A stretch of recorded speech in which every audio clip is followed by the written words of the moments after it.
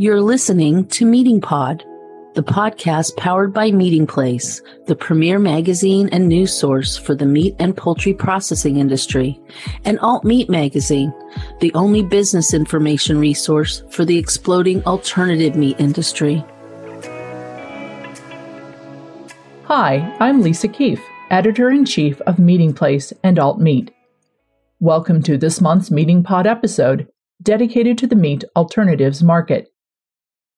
Paul Shapiro has taken a winding path from animal rights activist to chief executive officer of an alternative protein company. But his mission to feed the world sustainably has never wavered. As the founder of the Better Meat Company in Sacramento, he is directly involved in making that happen, creating a type of fermented mycoprotein with meat alternative qualities that other products in the space may not have. In an interview for Alt Meat and the Meeting Pod podcast, Paul spoke with contributing editor Sarah Feister-Gale about meat, mycoprotein, nutrition, and the art of manipulating microbes.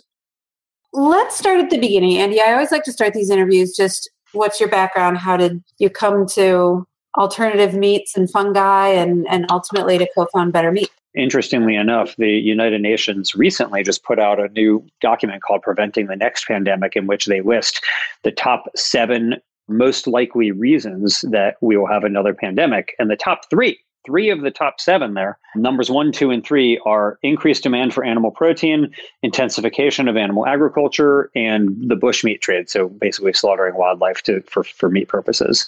And so, you look at that and the UN is saying that the top 3 reasons why we may have another pandemic are all related to basically how we are feeding humanity the protein that we desire. I don't believe that everybody is just going to decide to give up meat. I think that people have shown, humans really like to eat meat. So the question is, how can we actually produce meat in a way that provides the experience of meat enjoyment that people crave in a way that leaves a much lighter footprint on the planet, on public health, and on animal welfare? And so that's why I've always been interested in this topic. And after I wrote the book Clean Meat, I had to make a decision as to whether or not I was going to continue writing about the people who I thought were going to solve the sustainability problems faced by how we produce protein today, or to become one of them myself, becoming one of them. And that's why I co-founded the Better Meat Co. And what we do is we make plant protein formulations that we offer to meat companies for them to blend into their meat so they can have a lower footprint on the planet. So tell me specifically about Rhiza and how it differs from other plant-based alternatives. Sure. So it's pronounced Rhiza. And I wasn't at 50-50. Yeah, you were so close. So you flipped a coin for sure. So anyway, Rhiza, it's just Latin for root, and we're dealing with mycelia, which are like the root of a fungi. So that's why we call it that. And so what we do at the Better Meat Co. is run a unique and proprietary fermentation process where we can take common ingredients like potatoes, subject them to a special kind of fermentation that literally within hours converts them into a product that has the look and texture of raw meat. So we don't have to isolate or fractionate or extrude. What we do is we make a whole food protein that straight out of the fermenter has the texture, the fibrosity of actual animal meat, and it's a whole food. So it has a lot of protein. It has more iron than beef. It has more protein than eggs. It naturally contains B12, since this is a subject of microbial. Plants don't contain B12, but this is a microbial fermentation, and that's where B12 comes from. It's from microbes. So we offer. So now you have this product that offers a 4th ingredient, not just wheat, pea, or soy, but an actual animal-free protein source that's a whole food, high protein, high fiber, high iron, B12 containing superfood. And so just to back up, if you think about why don't plants have the same type of texture to their flesh as an animal's flesh does, it's because plants are very far away from animals on the evolutionary scale. However, if you look at fungi are much closer to animals than they are to plants, which is why oftentimes, mushrooms are considered to have a very meaty texture. You initially said you can make it out of anything like potato, but you're focusing on mushrooms right now. Is that correct? Well, the microflora is fungi in nature. So that's what we're feeding the potatoes to. So basically, if you think about a fermentation, let's say like beer, you're going to use a microbe like this yeast, right? And you're going to like a brewer's yeast, and you're going to feed it sugar, and it produces alcohol. In our case, we're feeding sugars. So in these cases, the sugars are coming from potatoes, and our microflora consume it. And then they grow into a food that is a mycoprotein. So in the same way that, if you, let's say, feed chickens corn, they're going to grow up and then you can have chicken meat. We are making a mycoprotein. So we're eating the actual organism, like you would eat a chicken. We're eating the actual organism here that is a fungi in nature. And is it a specific fungi? Is it any fungi? Yeah, so we use a specific fungi that's been consumed by humanity very safely for centuries, and it works quite well. So tell me about the technology. I assume you're not doing this in a big bathtub. No, many people are brewing beer in their bathtubs. So they're kind of doing a home fermentation. That's pretty cool. That's not what we do. This is far more advanced than that. So we're using large stainless steel fermenters, and basically we're taking a natural process and wrapping stainless steel around it and allowing nature to take place in this very controlled environment. Essentially, what we're doing is taking nutrients that are coming from things like potatoes and subjecting them to a process that sterilizes them, putting them into the fermenter, and then inoculating the fermenter with our microflora and running very specific parameters that allow the microflora simply to voraciously consume all of those nutrients. And they grow up very fast. So basically in nature, typically the larger the organism, the longer it takes to replicate itself. When you get down to the microscopic level, you're now not talking about weeks or months, you're talking about hours. And that's how we're able to run such an efficient process, is because once our organism starts consuming all of those nutrients, it rapidly starts replicating itself, so much so that our fermenter is clogged full of mycoprotein within less than 1 day. We're going to take a break here for a moment from our conversation with Paul for a word from our sponsor, ADM. Discover what's next in plant nutrition with NutriFlex from ADM. From ingredients to final products, NutriFlex is an integrated platform of holistic plant protein solutions to deliver what today's consumer demands, no matter your production or manufacturing requirements. Get the edge your business needs for game-changing innovations at an accelerated speed to market pace. Connect with our experts today. Visit adm.com/protein systems. ADM, your edge, our expertise. We'll return now to our conversation between Sarah Feister-Gale and Paul Shapiro. So is the innovation in the ingredients or the technology or the combination? It's both. Every single aspect of our fermentation has been the process of literally thousands of experiments that we have conducted over the last few years, from the design to the aspect ratio of the equipment, to the source of the nutrients, the way that the nutrients are processed, the organism, the pH, the flow rate. Everything about this has been optimized through experimentation. And what has been the biggest challenge in this journey and 3 years of experience? You need more money than you think you do. And that's been a limiting factor for us. We're a small company. We're just a startup. We have 16 people working here. These are really, really smart and resourceful people, but we're still only 16 people. So resources and resource scarcity is by far our biggest challenge. In addition, the pandemic has been very hard on us in terms of the ability to do what we need to do. Building our fermentation facility was hindered by the pandemic. Other issues that come up. So we're pioneering a novel type of fermentation. And so when you pull one string anywhere, there's unexpected consequences elsewhere, even seemingly insignificant things. And so that has been a real learning experience for us about what matters and what doesn't in our fermentation system. So those are a few things that have been challenges.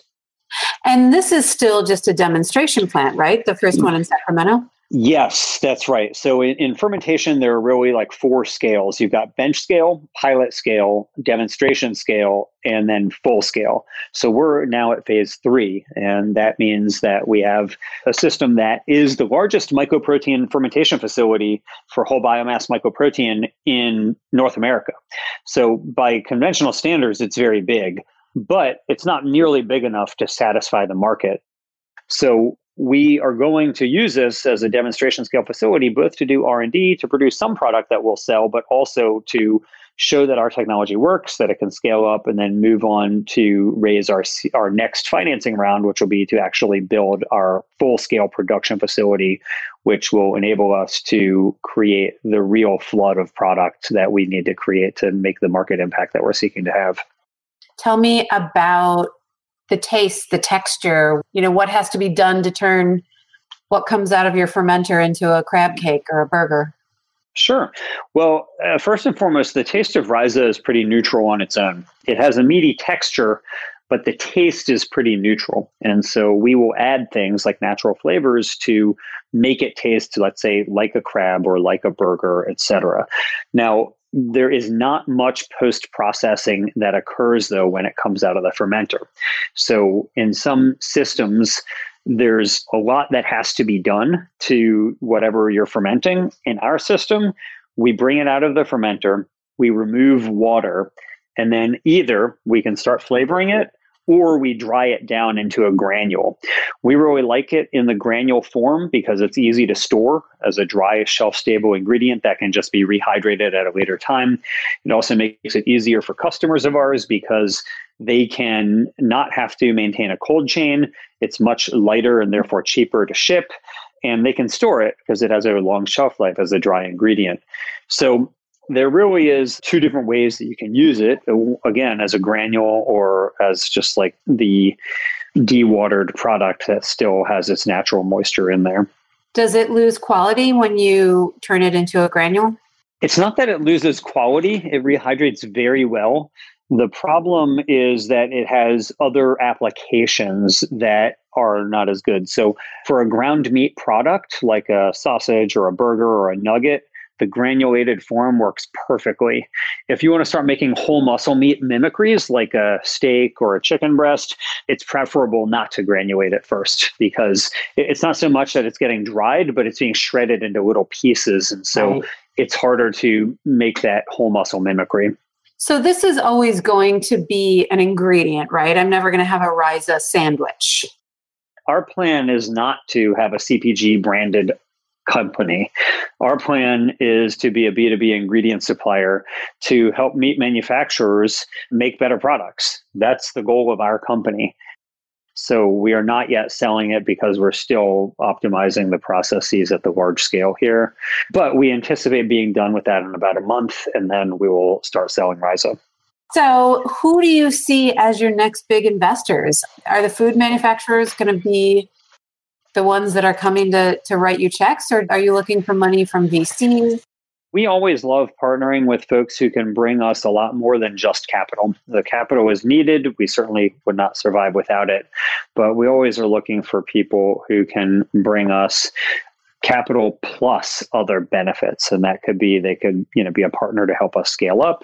They could be a supplier to us, or we could be a supplier to them. We're very open. But we certainly prefer investment from people who are also our customers. And what is your timeline? You've got this demonstration plant. You're going to start selling ingredients from it. Will you be global in the next 3 years, or what's your vision? Yes, for sure. So we're going to raise our next round, which will be a Series A round in the 4th quarter of 2021. And wow. we will use those proceeds to then go and build a full-scale production plant. So you have the confidence. If you produce 1 million pounds of Ryza, someone will buy all 1 million pounds of it. It's just meatier. Like, there's no getting around it. It is just meatier than texturized vegetable proteins. And it's also more nutritious. Instead of getting rid of the fiber, we're producing something that naturally contains a lot of fiber. And that's good. Like, that's really what you want. Most people are fiber deficient. It's funny because we live in a society that is obsessed with protein where, neither you nor nobody you know is deficient in protein. Like, you've never met somebody deficient in protein, probably. Whereas nearly every person you've ever met is fiber deficient. In America, more than 90% of people don't get the RDA of fiber, whereas nearly no one is getting too little protein. In fact, most of us get more protein than we need. And so it's not to say that I think the protein craze is going to go away anytime soon, but I do think that as people recognize the problems of fiber deficiency and how they contribute to things like cancer and other illnesses, there'll be an interest in not just asking, where do you get your protein, but rather, where do you get your fiber? And so we feel quite confident that having a product that's both high protein and high fiber is going to be especially attractive. And do you know, are these complete proteins? Do they have all the essential amino acids? Yes, Ryza is a complete protein. It has all the essential amino acids, and it has a PD-CAS score of 0.96. Wow. When you start dealing at like the microbial level, you can do really interesting things. You can access this interview with Paul Shapiro and all of our Meeting Pod Alt-Meat podcasts on our website at alt-meat.net. And you can read more of Sarah's interview with Paul in the August print issue of Alt-Meat magazine. Thanks for spending time with Meeting Pod today. Remember to tune in on Mondays and get the inside track on the people and processes that power the protein supply. Be sure to subscribe to Meeting Pod on Spotify, Apple Podcasts, or wherever you get your podcasts. And follow Meeting Place and Alt-Meat magazines on social media, or visit our websites at meetingplace.com and alt-meat.net.